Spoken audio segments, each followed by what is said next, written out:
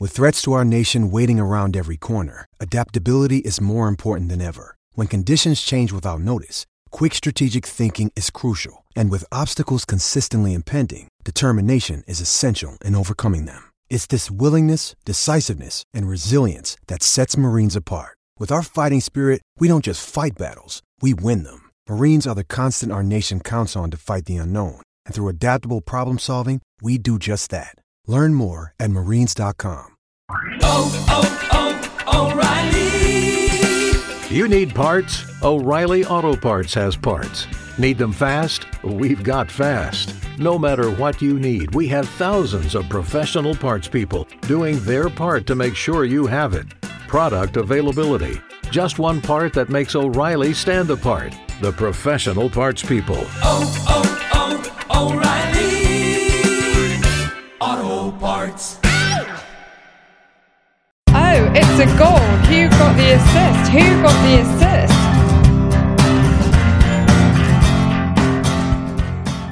Hello, so it was a week that went from nightmare to nightmare for many, as Pope and all of his men in Carrot and Blue saved the day last night. It's our Halloween specials episode, and I'm of course joined by Nick. How are you? Very well, thank you, Tom. It's been a busy few days, and I've been running around like a headless horseman trying to get various things sorted out. But you don't want to hear about that, you want to hear us talk about FPL, so let's get going. That's right, Nick. We are Who Got The Assist. Find us on Twitter at WGTA_FPL and online at WhoGotTheAssist.com. Follow us and subscribe if you like what you hear, of course. In this pod, we'll run through the game week's key talking points, update you guys in the Darksiders team. There's a new on watch this week, Nick, and no site corner, but we have an expanded community section to make up for it, and it will return in the future. Thank you, Tom. So how was your game week? Well, I mean, it was alright. I ended up with 49 points. It was looking like a green arrow before Elliot conceded. But with 49 points, took a -4 hit. Brought in Morata for Kane last minute. He got an assist, which was pretty good. Unfortunately, it didn't quite work out with the other move, which was Richarlison. I did him really, really early on. And Richarlison just didn't work out. Red arrow again. I've fallen 20,000 places. Quite depressing. You've got red on you again, haven't you? Yeah, quite depressing. I'm covered in blood. Yeah, no, I scored 44 with a -4, so it was a pretty poor game week for me. Lots of tricks, lots of treats, but mostly tricks, to be honest. It was just one of those whirlwind game weeks. Like my captain missed a penalty. I think the 3 o'clock kickoffs were particularly ghoulish. I mean, I had 3 yellow cards from the likes of Sterling, Otamendi, and Richarlison. And then I also obviously, Salah missed a penalty. Sterling didn't start, but he came on and scored. And I got a last-minute assist from Loftus-Cheek, which was pretty fantastic. Then on the Monday, I was kind of cheering on the 0-0. Over 60 likes on that. So the amount of people in the community that were looking for that Burnley clean sheet was absolutely astounding. We're a boring bunch, I think. But yeah, it wasn't 0-0 in the end. But I got a Ward cleanie from that. But 44 -4, not very good. It's a red arrow. I've fallen about 200,000 places, so never mind. Where are you now? 364,000th in the world. Oh, you're still about 1 million places above me, then that's not depressing at all. Anyway, let's start with the Manchester United game, the first game of the weekend. So you didn't remove Kane this week. What was the thinking behind that? Well, I figured I would definitely want him for the Crystal Palace game at home, and I'd already taken a -4 at this point, so I wasn't going to take a -8 to bring in another striker. I was looking at the options. There was like Vardy, Lacazette, Firmino, but none of them particularly appealed to me. I thought, you know what, I'm just going to hang on to Kane. I'd already taken a -4, bring in like Loftus-Cheek, and it paid off in the end, actually, hanging on to Kane, because he looks like he might be starting this weekend, possibly. He looks like he may be playing midweek. He's back in training, so I think that kind of made sense. Yeah, it was a last-minute curveball, wasn't it? And I think it was one that some people jumped one way, some people jumped the other, and some people were on Lacazette and, of course, licking their wounds this weekend.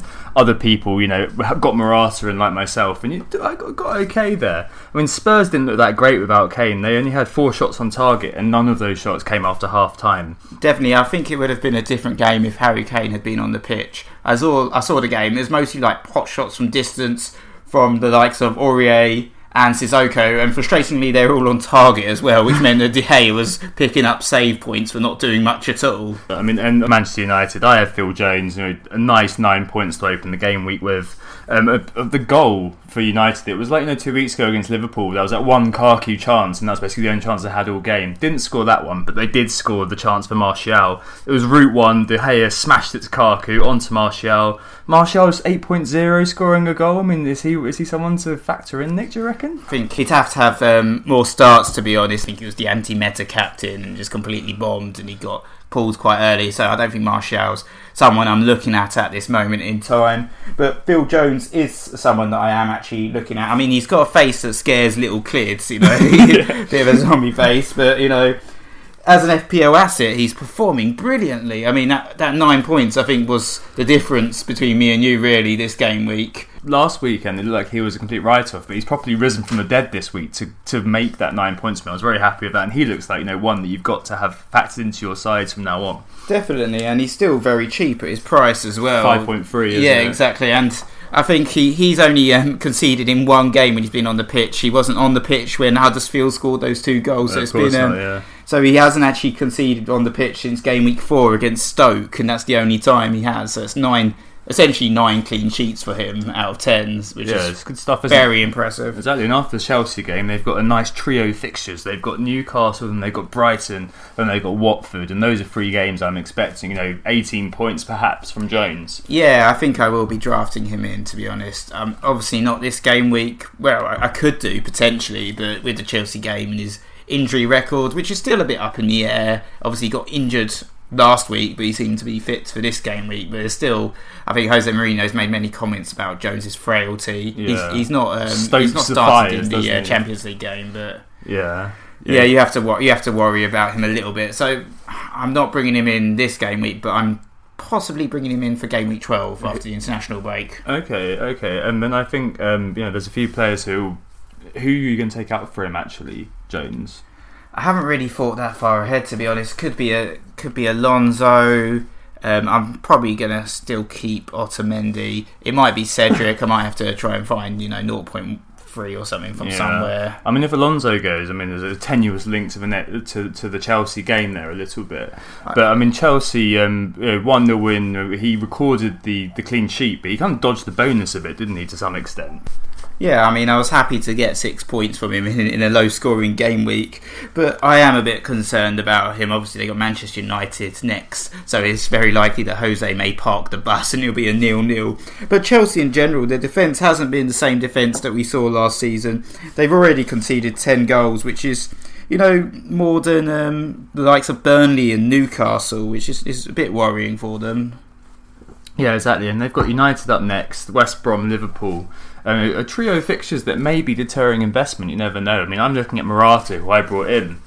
I'm thinking, if Kane's fit and Kaku's fit, given those fixtures that I cited for Manchester United a minute ago, I might be taking Morata out 2 weeks after bringing him after the international break to accommodate Lukaku again for those 3 fixtures. So, his profligacy in that game, he missed so many chances, didn't he? It was quite frightening to behold. I mean, it was a bit worrying. I think there's a lot of uncertainty in terms of the forward lines this game week, but we'll cover the premium forwards a little bit later, I think, in the community section, because we've got a couple of community questions related to the forward line and what to do.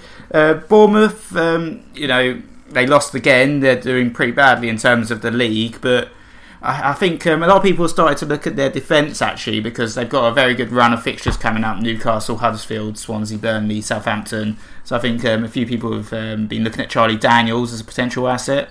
Yeah, definitely. I mean, we think the general trend is moving away from having these expensive wing-backs, and we'll talk about this a fair bit later on, to these defenders who are a bit cheaper. And Charlie Daniels at 4.9 offers that kind of upside, attacking upside that we know about. 134 points, I think it was last season, which is pretty decent for a 5.0 or 4.9 now. Yeah, I mean, and those fixtures. He scored 4 goals last season, 3 the previous. He scored 1 so far this season, so we know he's got attacking threat. With those fixtures coming up, he offers quite good value. If you don't have funds for him, there's always Simon Francis at 4.4 as well. Oh god, I'm not sure about Simon Francis. I think it probably has to be Daniels there. Defence does not look strong. They keep losing, and they are good fixtures, but you kind of want that element of form, and Daniels might pop into that. Whereas, do I trust the defenders to keep a clean sheet? Probably not. Yeah, I mean, that's fair enough. They've conceded 14 goals so far this season. which, I mean, is much less than the likes of Everton and West Ham and Stoke, but still, the defence hasn't been great. Yeah, exactly. I mean, if I am buying into that defence, I'm going to be selling Bellerin, who conceded, unfortunately, that early goal. Sam Clucas for Swansea. When you were looking at it, it's like a gimme. They were thinking, Arsenal are definitely going to keep a clean sheet here, but it just didn't work out. Unfortunately, there was one man in that game who I didn't own, who I kind of lost faith in, or I backed Bellerin over. I guess it was Kolasinac. I guess you're pretty gutted that you didn't go for him in the end. You tried. I think at the time you were looking for a differential, and I kind of warned you. I said Bellerin will troll you. I said he trolled me last season when I owned him, and he will troll you this season. But you wanted the differential. You went for Bellerin over Kolasinac, and maybe it was the wrong decision now. But I mean, early on though, I got that assist and I got that clean sheet with 2 bonus points, I think it was. So I got 20 points out of Bellerin. I mean, he and Kolasinac for a little while had that kind of haunted look about him, but now he looks like he's kind of gone back to the fore, and he's looking a bit like Alonso did last season in some ways. So. Yeah, I mean, he's a machine. He's like the Terminator, isn't he? Charging about. People were saying he was playing a bit more withdrawn with Sanchez in the team, but I mean, he got his opportunities going forward in this game, and he took them. Yeah, exactly. The other man to kind of bear in mind is Aaron Ramsey. So Aaron Ramsey, he had more penalty area touches in that game than Sanchez did, and he's had more in the last 4 than Sanchez. So in the last 4 games, he's had 23 penalty area touches, whereas Sanchez only had 19. He's doing really well in that little free roll for us, and he's given kind of license to roam forward and be more box to box. And he seems to be getting in the positions that mean he could be returning points for a little while yet. The next 3 for us are obviously Manchester City, Tottenham, Burnley. I mean, Burnley maybe, but I think those 2 are ones that I'm opting out. I'm benching Bellerin this week, for example. So I'm not too sure whether I want to continue to back us. And Lacazette, owners have to be selling him, don't they? And so you're not thinking about selling Bellerin at this point. You're just going to bench him. It's because of the Harry Kane situation, which we can come on to later on, I'm sure. Because of that situation, that's where the free transfer's likely to go this week. And if not, I will just kind of roll it until after the international breaks, probably to bring Kane back in regardless. I guess the other thing we've got to talk about in this game is Swansea and Abraham. He picked up an assist, didn't he? So he got 5 points. But it seems like in the market forces, we noticed that he was about the 2nd or the 3rd most transferred in player this game week. So a lot of people seem to be jumping on the Abraham wagon. I'm not sure. Maybe they're selling some of the more premium assets like Harry Kane and Jesus. That 3rd striker slot very much going down to kind of a skeleton level with Abraham. I mean, he doesn't look too bad, does he? And people making those combination moves to downgrade. We'll come on to Manchester City now. Jesus for him. I don't know. Like with Jesus this week, no shots in that game.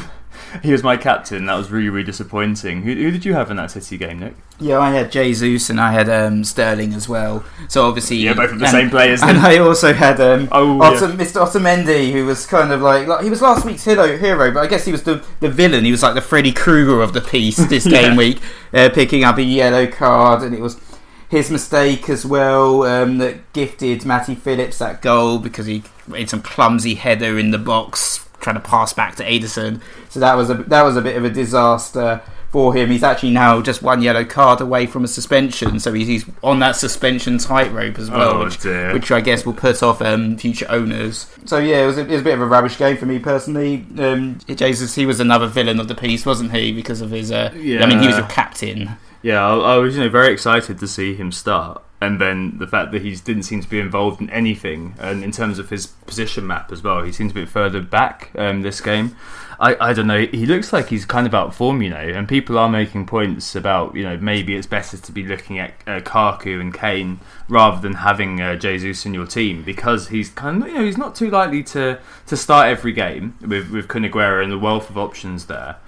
And I don't know, I'm beginning to think now it's time to get rid of him. Yeah, I'm starting to think the same. I mean, obviously Aguero didn't start this game and didn't play at all, actually, because he played the 120 minutes against Wolves. But I can see after that performance, Aguero is surely going to walk straight back into the first team for the fixture this weekend, the big fixture this weekend against Arsenal. But I don't know, I'm very worried about Jesus, and I think I'm going to have to set him. But I think it really depends on Harry Kane, and it'll have to be a Friday decision if I make a decision this time round, because I got trolled by selling Lukaku early last game week. I broke the Austin rule and I was punished for it. Yeah, exactly. I'm not sure they'll be exercising the devil Jesus anytime soon. I think we'll just have to see on that one. Sana in the middle. So he's been involved in 6 goals and 5 assists in the last 7 games. He's looking like the real deal there, with Sterling being used as a bench option for some reason now by Pep. Yeah, obviously Sane, he brought the points again. The first 5 game weeks, no one was really looking at him. He wasn't starting games, he wasn't getting too many minutes. Everyone thought, he's not part of Pep's plan. He was more of a rotation option. But Pep has started him every game in the last 5, and he's duly rewarded his manager with multiple goals and multiple assists. And I think the market's only really starting to catch up with him. He's the most transferred in player by a country mile this game week. Yeah, he's a top scoring player as well now. Yeah, he's the top scoring player in the game.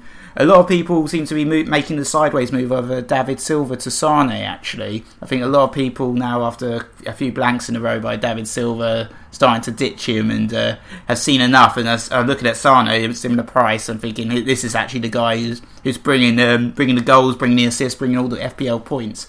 But I just can't make a sideways move. It's not for me. Especially when you're dealing with a manager like Pep, you just know that Sane would be dropped as soon as you bring him in. It's like, he doesn't start this game week. Like what's happened with Sterling in the last couple of game weeks. Yeah, I expect that's going to happen. We'll definitely come on to City later. West Brom, there's not very much to say. I can't imagine there's that much ownership now. Maybe Foster's knocking around in a few teams. Well, Higatzi's still actually one of the highest owned players in the game.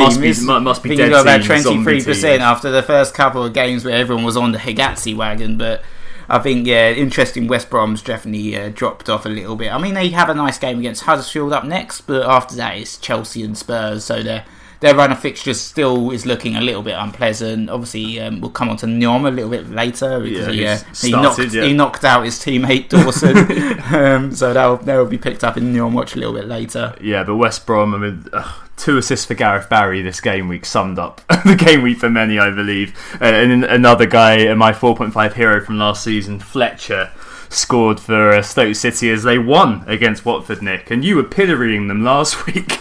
Yeah, well, it's inevitable.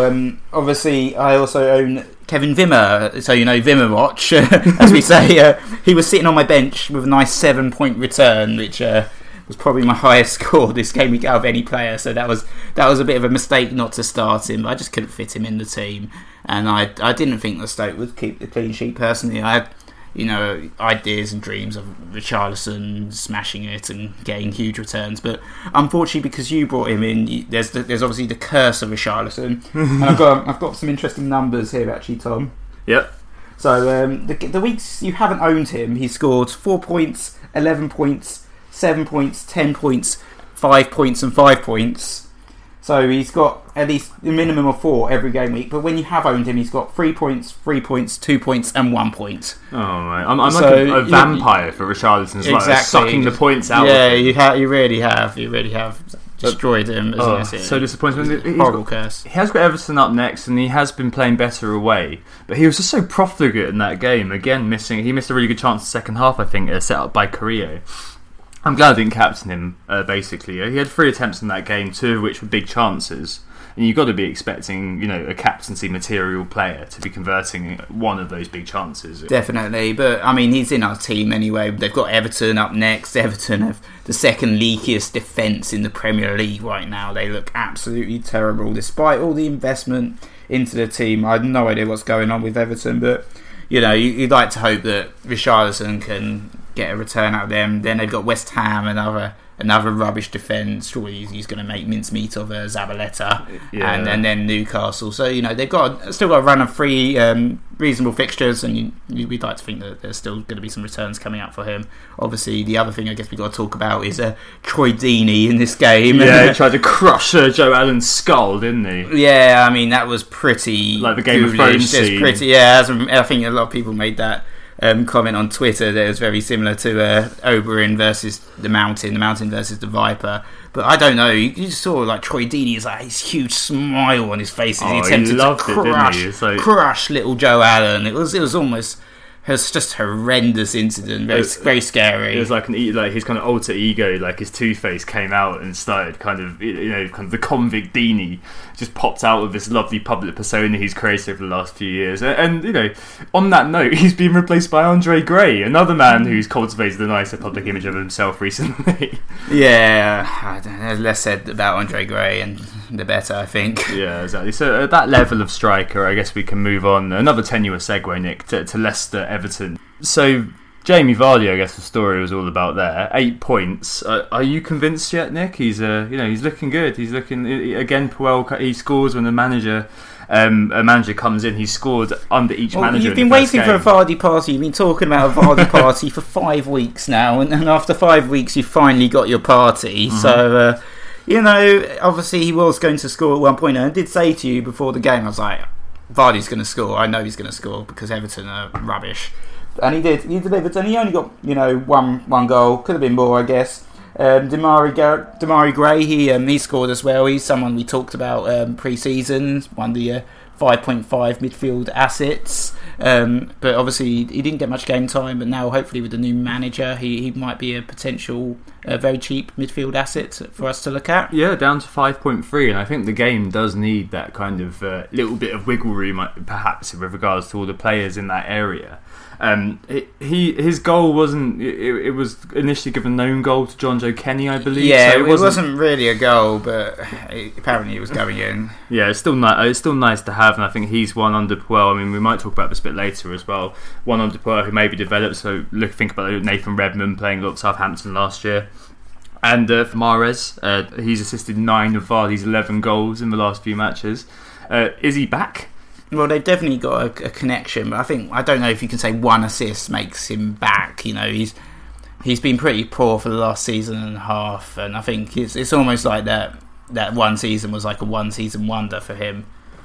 Of course, I'm slagging him off, which means he's going to get like a brace and an assist next week. But yeah, but I mean the highlight reel from last season must be like a scary movie. So I guess that he's looking to get back from that and get himself back into the window. So we talked about Mahrez and his assists. Another guy who's been pumping out the assists is Pascal Gross, and I think a lot of people talked about his record at Ingolstadt in the Bundesliga, but he's performing week in, week out in the Premier League as well for Brighton. He is. So he got 99 chances created last season, as we said in the prospects for him. Top in the Bundesliga, which is one more than Özil did in the Premier League last season for Arsenal.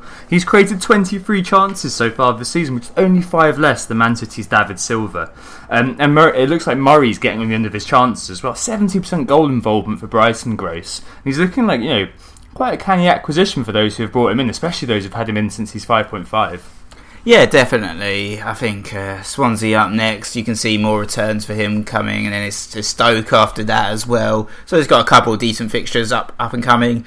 I think he's definitely another option in the midfield. Maybe I made the wrong call bringing in Richarlison instead of Gross, but no. You can't own every player, that's the problem, and it might be that he goes on a run of bad form, but looking unlikely. The old Warhorse scored again as well, didn't he, Glenn Murray? Exactly. He's probably not an option, is he, to be fair? I mean, Brighton look like they're going to be defending more than they are attacking, but I guess he's still an option. I guess he doesn't excite me. He's not someone I'm going to spend the transfer on, I don't think, though. Yeah, definitely. And I think the other thing we've got to talk about in this game is Southampton. Really disappointing they couldn't keep a clean sheet in this game. It's starting to look like people should be selling their Southampton assets. Maybe just give them one more week's day of execution for the Burnley game at home, which is their last decent fixture. Because after that, it's Liverpool, Everton, Manchester City. So I think I probably will personally sell Cedric and try and fund Jones. But yeah, I think it's the end game for Southampton, unfortunately, in their defence. Cedric hasn't offered. I know he's got great shots on target stats, but he hasn't offered anything offensively for me yet either. So I think he's got to go. Yeah, could it be a Liverpool player who comes in and they won 3-0 against Huddersfield? Marino? Could you ever consider Marino after the last couple of seasons? Or maybe James Milner. Your man my pre-season hero. I mean, he did rock up with assist and bonus points and a clean sheet. So the omens are good. Yeah, the omens are good. Maybe, I don't know. He's a rotation risk. Is the truth. I think on the right side of defence as well. Joe Gomez has a slight injury. There's the threat of Trent Alexander-Arnold, Nathaniel Klein at some point. So I'm probably not looking at the fullbacks of Liverpool, the defence in general, and certainly not looking at Dejan Lovren, even though they kept a clean sheet. So Ragnar Klavan at 4.3, who could be attracting some interest of the ultra bargain basement. But I think the key talking point from that game, Nick, is this is your second time that your captain has missed a penalty. Oh, I was absolutely devastated. I just couldn't believe it. I think that's another... Right, I say it's a 12-point swing, but it could have been an 18-point swing because he might have picked up 3 bonus points on the back of it because he got a last-minute assist, I guess, which sort of placated me slightly, but he was certainly, for me personally, was the devil of the game week. And he was the reason that I ended up with red on me. Because otherwise it would have been a green arrow if he scored. Yeah, exactly. I think next week he's got West Ham away, so that could be one where I'd be considering captaining him again. I can imagine you've been a bit burnt by him. I saw that penalty miss and really felt for you, basically, because I knew that had been the second time he had Lukaku, I think, back in game week 4. Yeah, so Lukaku missed a penalty for me when he was my captain earlier in the season as well. And I think Klopp said after the game that Salah's possibly not on penalties anymore either. Yeah. So he's maybe that's a good thing because I don't think I could deal with the pressure of him lining up to take another penalty. Exactly. Their fixtures, I just mentioned they got West Ham, they got Southampton, then Chelsea, Stoke and Brighton. The other guy, Firmino, he's back, he scored. I just don't know whether we're going to be able to ever trust him again, though. Yeah, possibly not. He went on such a run of not scoring. I'm surprised if there are any Firmino owners still out there. He actually didn't even start in the number 9 position this game week because Sturridge played up front. And I saw actually that Lallana and Mane and Coutinho are all coming closer to fitness. So once all those guys are back, and it might be a week or two, possibly after the international break, I'm going to have to worry about the likes of Salah and Firmino for starts, because Salah was being rotated a lot actually at the beginning of the season, but because of the injuries to some of the other players like Mane and Coutinho, he's been playing every game. But I think once those guys are all back, I think we might see some more rotation risk with Liverpool as well. Yeah, maybe. It's just one to keep an eye on. I think I'm certainly keeping Salah there, and I'm guessing you are too. Yeah, definitely. He's definitely not on the chopping block this week. With the West Ham away fixture, I'm actually possibly going to captain him. Yeah, me too. I'm thinking that. Let's move on to West Ham now. So and Palace too. So from Salah to Zaha. Zaha's back. He's again showing that he can take the chances, perhaps a bit more than Richarlison can. Yeah, he was top for the shots out of the game week out of all players with 6 shots in total. That game was ridiculous. Antonio had an absolute horror show at the end of the game. I don't know what he was doing. He should have just kept it in the corner, but instead he tried to cross it.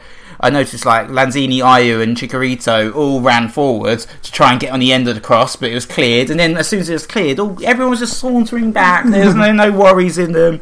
They were thinking, don't worry, Zabaleta can use his pace to take the ball off Zaha, but no.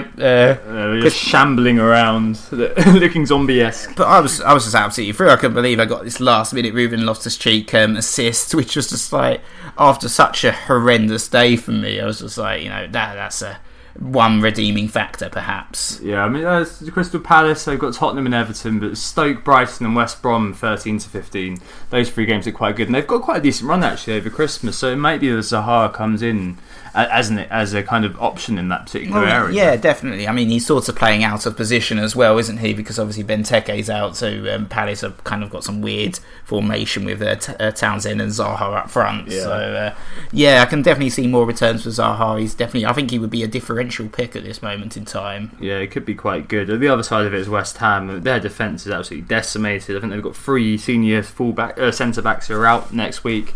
Chicharito did take a chance, assisted by Cresswell, who had been pumping in the crosses, and Chikarito's records, I just want to say, that's sort of stat this week, my cool fact of the week. He's scored 41 goals in the Premier League. They've all been scored in the box, which is equal to John Terry. And only one man, Tim Cahill, has more with 56. It's a pretty impressive stat actually, but I think that kind of almost shows his limitations as a forward as well. He can only really score inside the box. He's more of a poacher, and he needs service from the likes of Antonio, but maybe he won't get that sort of service at West Ham that he was used to getting when he played for Manchester United and by Leverkusen. Anyway, let's just move on to the last game this game week, which is Burnley-Newcastle. 1-0 to Burnley. Hendrick's goal, not the tonic for me because I had Elliott, and it looked like, according to Fantasy Football Fix, I had a green arrow before that goal went in, as I said earlier. How did you feel? Were you okay with that? I mean, yeah, obviously I was hoping for the 0-0, but I'll take 9 points for my 2 players in the game.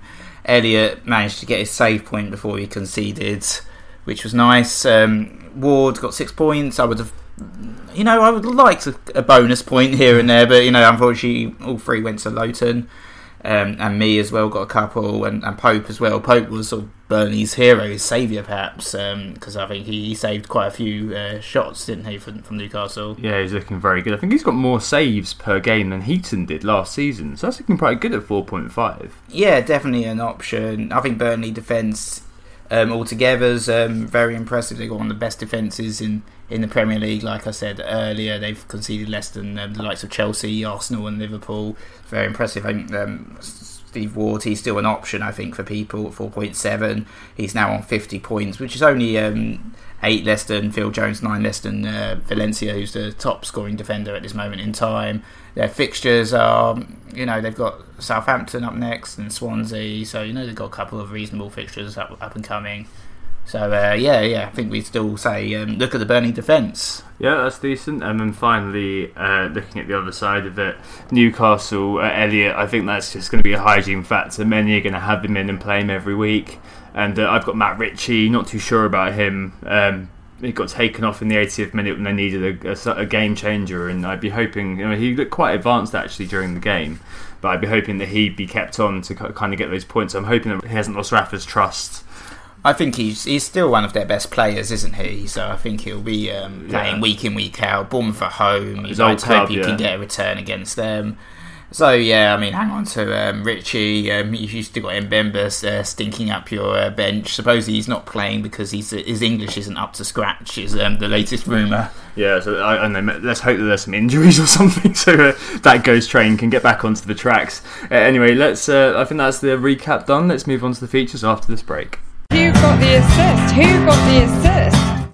So we're back, and we're going to start with market forces this time round, and I guess uncertainty is the buzzword with Harry Kane, for instance. He's been bought, and he's the 4th most purchased player right now with over 40,000 transfers in, but he's also the 2nd most sold player at the moment with 54 transfers out. So I think in terms of the market, no one really seems to know who to buy, who to sell, and it's similar stats with Sergio Aguero as well. Lots of people purchasing him, but a lot of people selling him as well because of the fact that he didn't start at the weekend.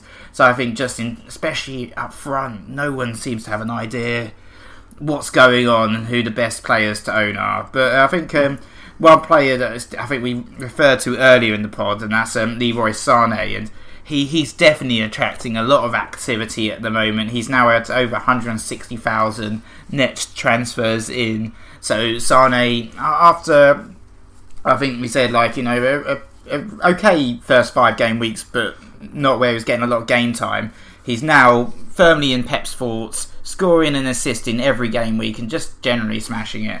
And I think the man who's being sold is David Silva. So Sané costs 8.7, he's risen in value already, and Silva's now 8.5, he's fallen in value. So at one point they were 8.6 each, so I think that you had to act fast if you were going to make that sideways move, and that's probably why we're seeing a lot of activity with David Silva already having 67,000 nets transfers out. Yeah, what is that? One return in the last 4, whereas before that he was pretty much returning every week. I think you can understand why people are making that move, even though perhaps we wouldn't advise it, especially with City being like they are and the rotations always being a threat with Pep. Yeah, especially before the Champions League game as well, because we said it in one of the pods that after the Champions League match you have an idea of who's going to start the weekend, but we were completely wrong that time. I think with the likes of Raheem Sterling coming off early, exactly. But they're not starting. But still, I think you'll have an idea as to who's performing, who's fit, who played the most minutes, and it can give you a slight insight into Pep's maniacal mind. But exactly, with all of this kind of continued interest in City players, there are going to be every now and again a nightmare on FPL Street where we just see widely owned players like Sana with those over 150,000 transfers in. Those kind of managers are going to be like, oh no, Pep's decided to now bench him and play Sterling. It's going to keep happening. It's going to be a self-perpetuating cycle, isn't it? Definitely, and I think Mkhitaryan and Coutinho, they're 5th and 6th in terms of net transfers at the moment, because they've had 50,000 net transfers out for Mkhitaryan, 45,000 net transfers out for Coutinho at the time of recording. So I think these guys are also being sold for David Silva. I think Mkhitaryan, there's no surprise that he's being sold. He's failed to register in 5 consecutive game weeks now. I think he just looks incredibly short of confidence.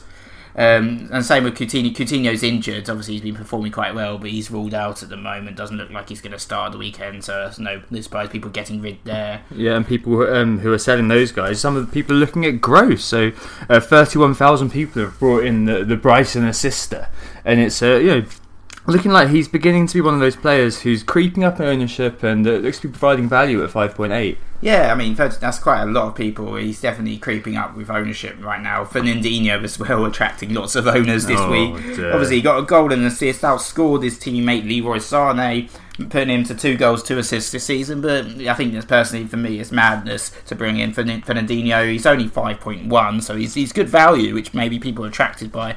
But he takes up one of those very important Manchester City slots. And if you've got Fernandinho stinking out your bench, you can only get 2 other Manchester City players in your first team. So he's not really someone we would recommend. Yeah, I don't think we ever recommend bringing in defensive midfielder, even though it does make sense at 5.0.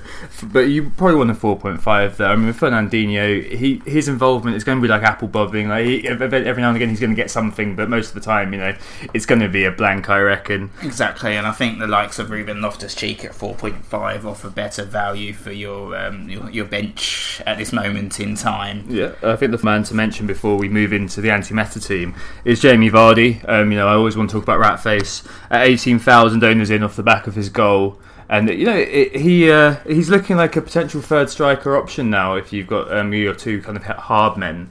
Yeah, definitely. I mean, he is definitely a first striker in a time of crisis for the premium assets, with the likes of Jesus and Lacazette all being sold, confusion revolving around Harry Kane, Morata, and Kun, Aguero, and Lukaku having a tough fixture as well. There's no surprise that people are being attracted to Jamie Vardy, but there's also, I suppose, Tammy Abraham. He's the second most transferring player at the moment with 60,000 nets transfers in. He's doing very well, I think he's at 5.8, doesn't surprise me. And of course, the one last person to talk about is Phil Jones. Here's Jonesy, scaring the kids, but just bringing in the FPL points, and 5.3 for a defender who's nailed on for Manchester United, multiple clean sheets. What's not to love? He's had over 60,000 net transfers in as well.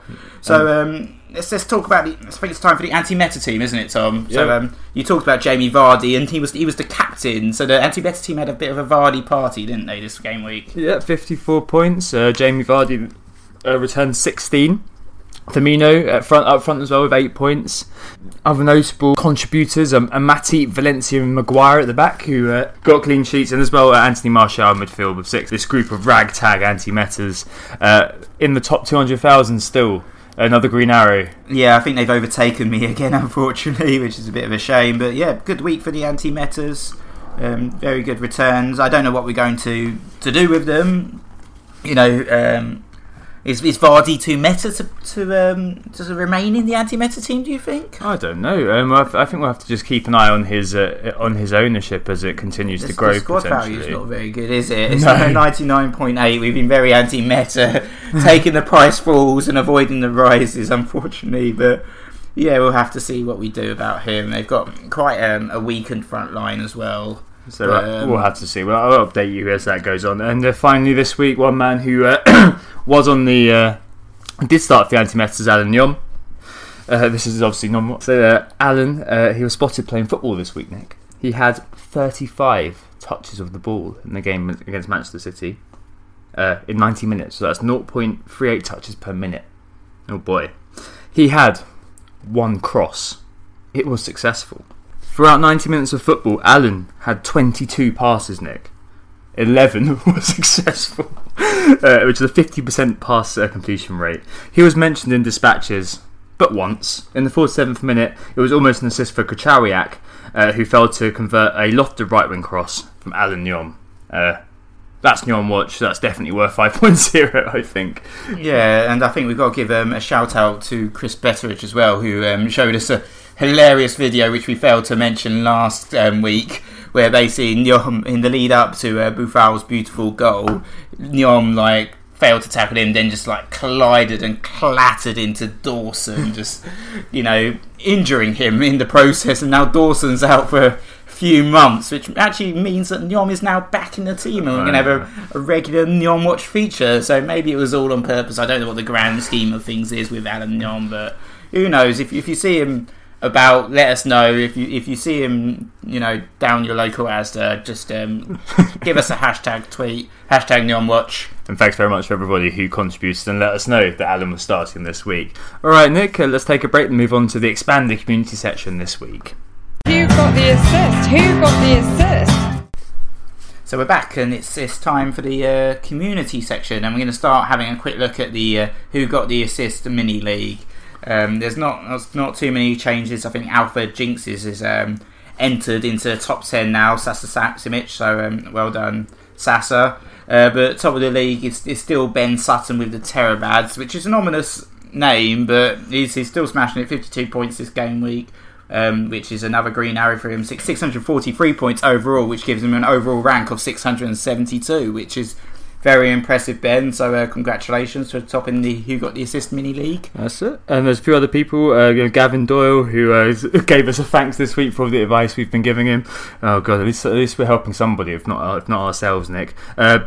Lacazette out of hell, he's now up to 5th. Took a -8 hit this week, but 67 points, very well done there.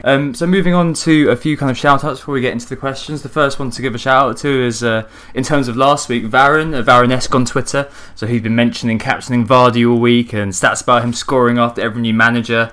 Stuck by his conviction, captained Vardy and got rewarded on Sunday. I'm guessing he was having a whale of a time there. On the other side of things, the free hit this week, a few people got absolutely trolled by that. Neil Gupta is a good example here. Good story worth mentioning. So he pulled his free hit. Out went Kolasinac, Kaku and Sterling.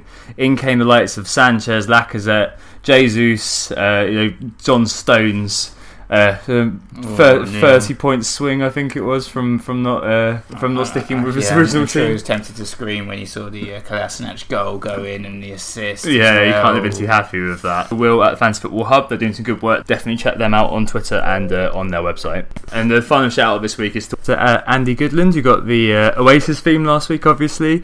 This week has a scarily obvious theme. But hopefully you've enjoyed us massacring a lot of these puns and putting them into our podcast. So let's sink our teeth into community questions then, Nick.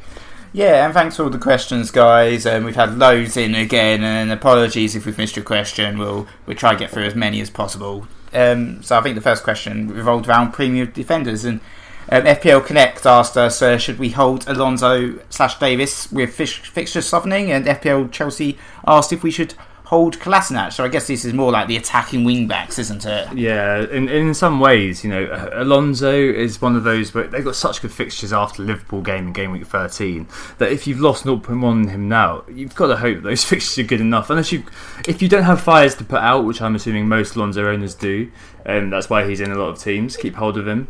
But I wouldn't be looking at bringing him in for sure. Yeah, I mean, I think he's one of those players which you wouldn't buy at this moment in time, but you wouldn't necessarily sell. I was thinking about getting rid of him, but I think I've got some more pressing issues to sort out with my team. In terms of Ben Davis, I guess he's back now, and they've got a great fixture against Crystal Palace at home, so I certainly wouldn't be selling him this game week. I'd be holding him and hoping that he starts, but there is that rotation risk now with Danny Rose, and also Aurier played can play there as well, so there is a risk that he will not start. So I think you have to be concerned there. But I think with Spurs, the fixtures are still very good. Crystal Palace at home, then Arsenal away, then West Brom, Leicester, Watford. So they've got quite a decent run of fixtures coming up. Yeah, it's quite good all the way till Christmas with him. As you said a minute ago, the problem's going to be rotation. If there is Danny Rose there, and if Aurier apparently can play left back as well, I'd be wondering whether it's worth having 5.8 7, I think it is now, invested in a player who might be on the bench some weeks. Yeah, I think the rotation is a concern. But I think with Kolasinac as well, he's got a slight knock, so I think you've got to wait for the press conference, see what Wenger says. But Manchester City Spurs up next, that's 2 really poor games up and coming. So he had a good game week, but he's got a dodgy run ahead. After that, it's Burnley and Huddersfield, so if you can make it through those 2, keep him. But he's probably too expensive to have lurking around on the bench for those 2 games. Yeah, maybe. I'd say hold, but don't buy Kolasinac. If he's got that kind of 14-pointer in his locker, as we said earlier, he's looking like Alonso did last year to some extent, then by all means keep hold of him. But I certainly wouldn't be saying buy him. And if you are benching him this week, then maybe, but I'm benching Bellerin, for example, so maybe think about his long-term prospects in your team. I'm removing Bellerin to segue on to the second question for probably a Burnley defender. And FPL Fly and Varane, who mentioned earlier, both asked kind of about the Burnley defence. So Fly asked, is it better am I better off with me or Gomez? And Varane asked whether it's time for the double up with the Burnley defence. What do you think, Nick? Well, personally, for me, I would pick a Burnley defender over a Liverpool defender. I think with the likes of Gomez, there's the risk of rotation. I mean, Liverpool fixtures are decent, but their defence has just been horrendous. Liverpool have conceded 16 goals, whilst Burnley have only conceded 9. The likes of Ben Mee is nailed on. He's putting in very strong performances week in, week out. He's very impressive. Nick Pope is proving himself as a goalkeeper in the Premier League, doing very well. So personally for me, I think it'd be Burnley defenders. I don't know about the double up. I think that might be too much for me, for my taste. Southampton, Swansea is potential for clean sheets, and it's Arsenal after that. Burnley aren't going to keep a clean sheet every game week. Their manager, Daishi, has been linked with the Everton job, so if he goes, I think we'll have to start worrying about them a little bit, because he's obviously a very good manager. Yeah, I think that'll probably be it for them. But yeah, Burnley defender, I think, is going to happen for me. They rotate pretty well with Swansea. I've got Norton. So yeah, and plus the extent to which the community was hoping for that Burnley clean sheet kind of shows that, yeah, it might be an automatic red arrow for me if Burnley do get a clean sheet, a bit like when Phil Jones, who we should come on to now, kept a clean sheet. So Nicholas Watson and Craig Johnson on Facebook ask about kind of this centre-backs dynamic. Nicholas Watson asks, is it time to get Jones in? And Craig Johnson asks, is it time to ditch the wing-backs for the centre-backs now? I think that's a very good question, and I think there is certainly a trend at the moment. I think last week it was Nicolas Otamendi that everyone was bringing in and avoiding, ditching the wing backs. But I still think the wing backs offer a lot of attacking potential, and all it will take, we saw it from Kolasinac this week, and all it will take will be a goal from Alonso, an assist from Ben Davies, and it will change again, and everyone will be talking about, we need those defenders, get the dual attacking returns and the defensive returns. But I think it depends on the centre back. Phil Jones, I think he definitely should be brought in. Maybe not this game week, but after the Chelsea game, it's Newcastle, Brighton, Watford up next for Manchester United. I'm thinking about bringing Phil Jones in, and I think all managers should be at this point. Yeah, I think it's just one of those things that at the moment the meta is shifting towards a more expensive front line. The midfield's reasserting itself. You've got Mo Salah, you've got Eden Hazard coming through. For sure, yeah. We've got Coutinho and Mane who might be coming back quite soon. There's going to be a range of options. Ericsson and Ali, of course. You've got a range of options who are now coming back into play. Is it going to be the case that we're going to want to be spending a lot of money in defence at the moment? But the wing backs haven't been really producing the last few weeks. Kolasinac may be the exception rather than the rule. Yeah, there's a few. Obviously, Valencia has been producing, but not really, because it's sort of Phil Jones is matching him in terms of points at the moment. Exactly. I think only one behind. Exactly. You've got Kyle Walker as well getting involved in the attack at Man City at 6.6. But so is Otamendi. Otamendi's scored twice. So if you get a centre back in that seems to get forward for the corners, there's still that potential for attacking returns. Exactly. But I part of me prefers Ben Mee actually to investing in Pep's defence. And Otamendi, as you said, is on that suspension tightrope. Quite a combative player, and his pace is just he got torn apart by Salah. And he just lunges in. You're more likely to disappear with 1 point each game week than disappear with the 15 points that you got. Because I just feel like he's going to be one of those who, I still think Manchester City will keep lots of clean sheets. I think they've got the second best defence in the Premier League at the moment. They've only conceded 6 all season, so I think you're still going to see lots of clean sheets coming from Manchester City. So if you've got the likes of Otamendi, hold, maybe worry about the suspension tightrope, but I still say, he's a very good value asset to have at this moment in time. Cool. And I think the final kind of question around this is Stephen Toomey, who asked about 4-5-1. We just mentioned that maybe it's the money's moving into midfield, and that's the extreme case of it. Is that a viable strategy going forward, do you think? Possibly not. I wouldn't recommend the 4-5-1. I think it's obviously the premium forwards didn't have a great week. I think obviously we saw 5 points from Lukaku and Morata, but blanks from the likes of Jesus and Kane and Lacazette didn't start as well. So I think it was a bad week for them, but I think they'll come back fighting next game week. I think maybe if you're thinking about reinvesting some of your forward money into midfield, then maybe look at the likes of Tammy Abraham or Vardy as a cheaper alternative. But I think one striker is limiting your options. And are you recommending Vardy, Nick? Rat face, maybe not. There's a big climb down there. So moving on to kind of how you're doing as a manager, and we'll get to the unfortunate Sol we just mentioned, damned all alternative for having that poor free hit chip. He asked, what do you do if you're miles off the pace? Well, I mean, there's one option, it's take lots of hits, but I think the problem with hits, and I took a hit this week, -4, is, and you're always chasing those extra 4 points, and I almost think that those 4 points was probably the difference between a green arrow and a red arrow for me in the end, because I scored just below, a couple of points below the average, but I got a red arrow, and if I got those 4 points to be above the average. So hits is an option, but I think if you take too many hits, you can get caught out. The other option, I guess, is going for differentials, and you tried to get a differential in going for Bellerin over Kolasinac. Yeah, that's it. And also, I think on game weeks like last week, I thought that everybody would be on Salah, so I went on Jesus and got unlucky. This week coming up, I mean, if Kane isn't fit, then it throws open the ring in terms of differential captains, perhaps. And you've got Salah away at West Ham, you've got Richarlison away at Everton. All these sorts of calls. I mean, you just need a game week when you're not going to fall behind too far, when every kind of captain is looking like a calculated punt and taking that go. I mean, there's the free hit as well, but I recommend remaining patient with these things. And the next question is revolving around transfer madness, and Takar and Mr. Walker Peters have asked us about the transfer market and when will people learn to not make the early transfers, and is it impacting long-term planning? And I guess I fell victim to this a little bit because I sold Lukaku early to bring in Morata because I wanted to catch the Morata price rise, and I thought that Lukaku was falling, but of course there's been a little bit of a controversy revolving around that, and FPL rule changes in terms of certain highly owned assets not dropping in value, which is quite a controversy. It's an interesting hot topic on Fantasy Football Scout revolving around it if you're interested in further information on it.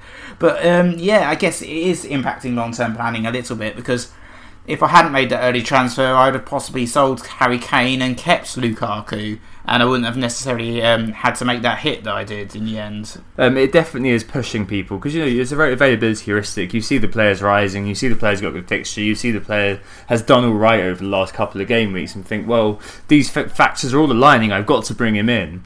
And it's definitely messing with people's plans. I mean, there's nothing worse than being 0.1 off. The transfer you want to make, that perfect cash bias definitely does drive people to act, I think. So the next question is caution, fixture congestion from FPL Virgin. There's extreme fixture congestion coming up. He's looking to the future, game weeks 13 to 22. And what is our advice, Tom? Well, I think that our advice is to try to get 15 men in your team. I think this is probably one of the only times I've ever seriously considering having that. I think maybe Elliott is going to be safe, so maybe it'll be 14 plus, Krul on the bench or whoever I've got. But in Bemba, I need to try to find some time to devote a transfer to get rid of him and upgrade him to 4.5 who's going to play. Yeah, I think that's very good advice. On my wild card, I was tempted by the 4.0s that were on offer, but I wasn't really tempted because none of them were actually starting. So I ended up going for Vimmer, which was a 4.4 option. So I've got 15 players that play week in, week out. Obviously the likes of Sterling has been rotated a little bit, but when Sterling is dropped, I've got Ruben Loftus-Cheek coming off the bench, or Tom Carroll coming off the bench. And when they've come off the bench for me, they've returned points actually in recent weeks. So I guess during the extreme fixture congestion, we're going to see rotation. We're going to see potentially the likes of Mo Salah not playing. You've got to sometimes you've got to look as well at the key men from some of those smaller clubs, who's going to play week in, week out. An example from last season would have been Gylfi Sigurdsson. We always knew he was always going to play every game for Swansea, so he was a great player to own during those fixture congestion, because that was also a club that didn't have Europe. Didn't have Champions League, Europa League. Exactly. I mean, around this period, you've got to look at the fixtures too. There's an example is Crystal Palace have a great fixtures. Looking at someone like Scott Dan or Wilfred Zaha, who's probably never going to be rotated because how much that club relies on those players. I think the other thing with this is to make sure you pay a little bit of extra attention to your team, and what I mean by that, and we've already seen this happen a few times, is have your vice captain actually set. Like, really think about it and actually put a vice captain consciously on somebody rather than just leaving it and assuming your captain is going to play. And also your bench order as well, making sure you've got that right. I mean, or at least you've paid some thought to it, because the last thing you want is, have a Bemba as your first sub because you haven't really paid attention. He gets 1 point, but you've got like some Wimmer, second sub or third sub with 7 points. If you've got someone who unexpectedly doesn't play, you want to make sure that you're maximising your potential to get points off the bench. I guess linked to this... is specifically about Manchester City and their rotation nightmare. So they've got absolutely fantastic fixtures. But Siddharth Pasani and Second Season Syndrome ask, what's the deal with City? What are we going to do with them during this period, especially with the rotation heightening the uncertainty? Yeah, and I wonder how long Raheem Sterling can stay in my side, because I think you said to me actually, as soon as he wasn't picked and he wasn't in the starting 11, you said, right, that's it, he's gone from my team, I'm bringing in Christian Eriksen, gonna figure out how to get rid of Sterling. But then he came off the bench, he scored, so now you're thinking maybe you'll hold on to him. But I don't know how long we can go through this sort of like pain of week in, week out, of whether like the likes of Sterling or Jesus are going to start. So I'm possibly going to have to start thinking about getting rid of the Manchester City attacking assets I've got. But it's quite interesting actually in terms of Pep's rotation plan so far, because David Silva and KDB, they seem to start every week. So maybe one of those guys is the one to own during this fixture congestion, when the likes of Bernardo Silva are still going to be knocking on the door, getting a few extra minutes. I think Pep's started to look at the youth team as well, so he's going to start bringing a few of them out as well. Phil Foden looked very good in the Under-17s World Cup. I mean, the thing is, you're always going to have to accept that Pep's the evil clown of FPL, isn't he? I mean, he's always going to troll you every now and again. I'm thinking I'm going to minimise exposure to Man City to some extent, even though they're doing so well, even though having a triple up probably a good idea given the stats. You're still basically playing with a third of your budget, potentially up to a third if you have three attackers, potentially not playing.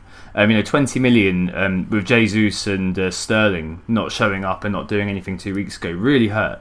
That can be different in a 70-point game week and a 40-point game week, whereas others who have the right chip in Pep Roulette do well. Yeah, and I guess the next question is about the next game week, and just outside playoffs on Reddit has asked us, with lots of teams playing each other, what's the best way to cope with that low-scoring defence scenario? So I've got Jones and I've got Alonso playing each other next week. I've also got Bellerin, who's going to be on my bench, because I've got Jesus and Sterling playing Arsenal. It's just one of those really horrible game weeks where you've got a lot of your kind of key assets up against each other, and that automatically limits the points that you're going to get.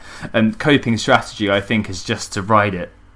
Yeah, I guess it's going to be the best games are all on the Sunday. Yes, I looked at the 3 o'clock kickoffs on the Saturday, and it's just it's dross. So it will be about the Sunday next weekend, and I think you just got to ride it, see what happens. I think we both talked about possibly rolling our transfers as well, so maybe it's a good game week to just say, okay, this game week's a horrendous one, it's going to be a horror show, just write it off and see what happens and move on. Yeah, I mean, sometimes you do have game weeks like this where you just look at it and you think, oh yeah, that's a 40-pointer, I suppose. But think about it, like, the fact is these players are owned by so many people. So I guess you've got to, as you said, accept these weeks, roll the transfer and just kind of think, well, if I get that one player who does well, then I'm probably going to be okay. It's very much luck of the draw. Moving on to, I just mentioned Lukaku, moving on to United. So Alex Quintella, thanks very much for the voice message, mate. All the way from Orlando. It's very, very cool to hear from him. He asked us, in the context of there being so much fuss about the City midfield, Sterling, Sane and Silva and all the rotation, why hasn't there been much focus on United? With Rashford and Martial and maybe Mata as well, figuring that. What do you think, Nick? Why have we been so kind of focused on Man City? Well, I guess it is to do with the score lines that we've seen and Manchester City, and it all kind of stemmed from that Stoke game where the Manchester City boys all scored 7 goals in total, and it's just Pep's philosophy compared to Jose Mourinho, and I think we're put off as FPL managers by Mourinho's negativity in a little bit, and the way he approaches the big games in terms of parking the bus. But, you know, the likes of Rashford has been very impressive, and Martial, when he's got game time, has been impressive as well.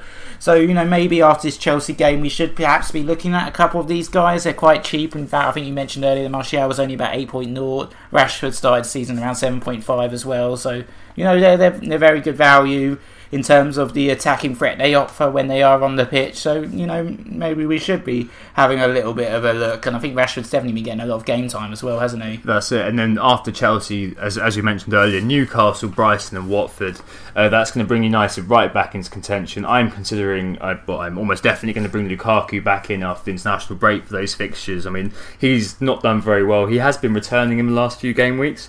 But Newcastle and Brighton at home, those are two fixtures which scream flat track bully Lukaku, brace in both of those games, and you know it's too frightening to think about not owning Lukaku in that small period after the international break. So yeah, I think that'll be the time when United again come back into favour. Thank you, Tom. And the next question's from Matt at Yahoo Daily Fantasy. Hi, Matt. He's asked us, with Vardy goal and Mara's assist, what about Leicester? Can they repeat the feats of 2 years ago?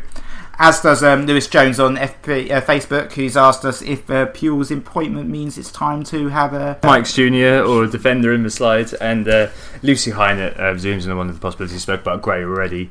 So Leicester, Nick. I mean, I've got Jamie Vardy. I'm looking at him as a fire and forget. As we've said, the fixtures don't look that great, but Puel looks like a manager who's going to come in and maybe keep things tight, maybe give players like Gray a platform. I think he developed Nathan Redmond fairly well in Southampton. He's gave him a lot of chances. He could be, you know, someone who brings in Demarai Gray. It looks like he's quite an exciting asset to own. Definitely, and I think Demarai Gray deserved a bit more game time than what he offered.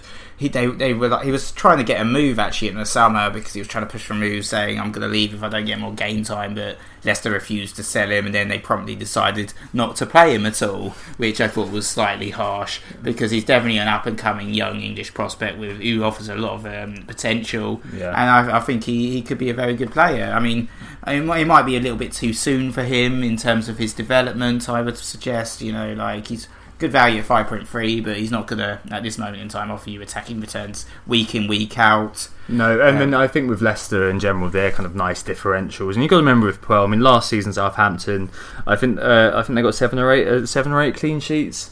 But their main problem was scoring, so that is kind of a bit of a problem for me in terms of Vardy. But maybe it's the case that, you know, Southampton strikers last season just weren't up to the job. I mean, Okasaki's been doing quite well as well, but he's been rotated a fair bit. There's also Slimani and Iheanacho lurking around as well, so there's a little bit of rotation there. I don't think, though, that they can repeat the feats of 2 years ago. I can't see it happening again, and certainly their league form hasn't been good enough to show that sort of form, and the defence hasn't been brilliant either. And I think so. The final question is from Marco. Hi, Marco. He's asked if you had to pick an FPL player to go trick-or-treating with, who would it be? I think it would have to be Phil Jones, just because he just looks so threatening and just so scary that anybody who knock on the door is just going to kind of throw the treat straight at you and run off, even like they're going to egg him. That's fair enough. I think I'd like to go trick-or-treating with Christian Fuchs. I think he'd just be a complete laugh. He's got a lot of banter and humour about him, and I bet he'd have a fantastic costume to go with to boot as well. Maybe not Chris Smalling though. I've seen his Halloween costumes. They're quite far out there, aren't they? Out on right wing. Anyway, so that brings us towards the wrap up. Next week, what are you going to do, Nick? What are you looking at? Well, I think it depends on Harry Kane. Yep. If he's fit, then he's staying in the team. I mean, if he's injured, I might still have to hang on to him. But I'm looking to do something with Jesus, but I don't know. I don't know who to bring in for him at the moment. It's complicated. It's a really tough week. I could end up rolling my transfer, to be honest. Yeah, I'm thinking of maybe doing the same. I mean, I got rid of Kane for Morata last week, and Jesus not doing anything against West Brom, is really... I've had him for 2 weeks, brought him in for a -4. He's returned me, 3 points? Yeah, you missed out on his return, I think so. And I think he's going to be the guy who goes straight away if Kane's fit, and he'll come in and be captained. If not, if Kane isn't looking fit, I'm just going to roll it over international break. I've been tinkering a lot and making -4s and all this kind of stuff. Nothing's paid off for me. I might just leave it and captain Salah against the leaky West Ham defence and hope that he does convert something if it's not a penalty. That's fair enough. And where's the captain going for you this week? At the moment it's on Mo Salah, but if Harry Kane's fit, it'll definitely be Harry Kane. Great, thank you very much, Nick. So we are Who Got The Assist. Find us at WGT_FPL on Twitter, whogottheassist.com. Yeah, but our league code is 1538-17403. And we're back in game week 11. And if you enjoyed the podcast, please recommend it to your friends so we can spread the love. Alright, thanks very much, guys. We hope this assists you, and catch up with you then. Bye. Oh, it's a goal. Who got the assist? Who got the assist?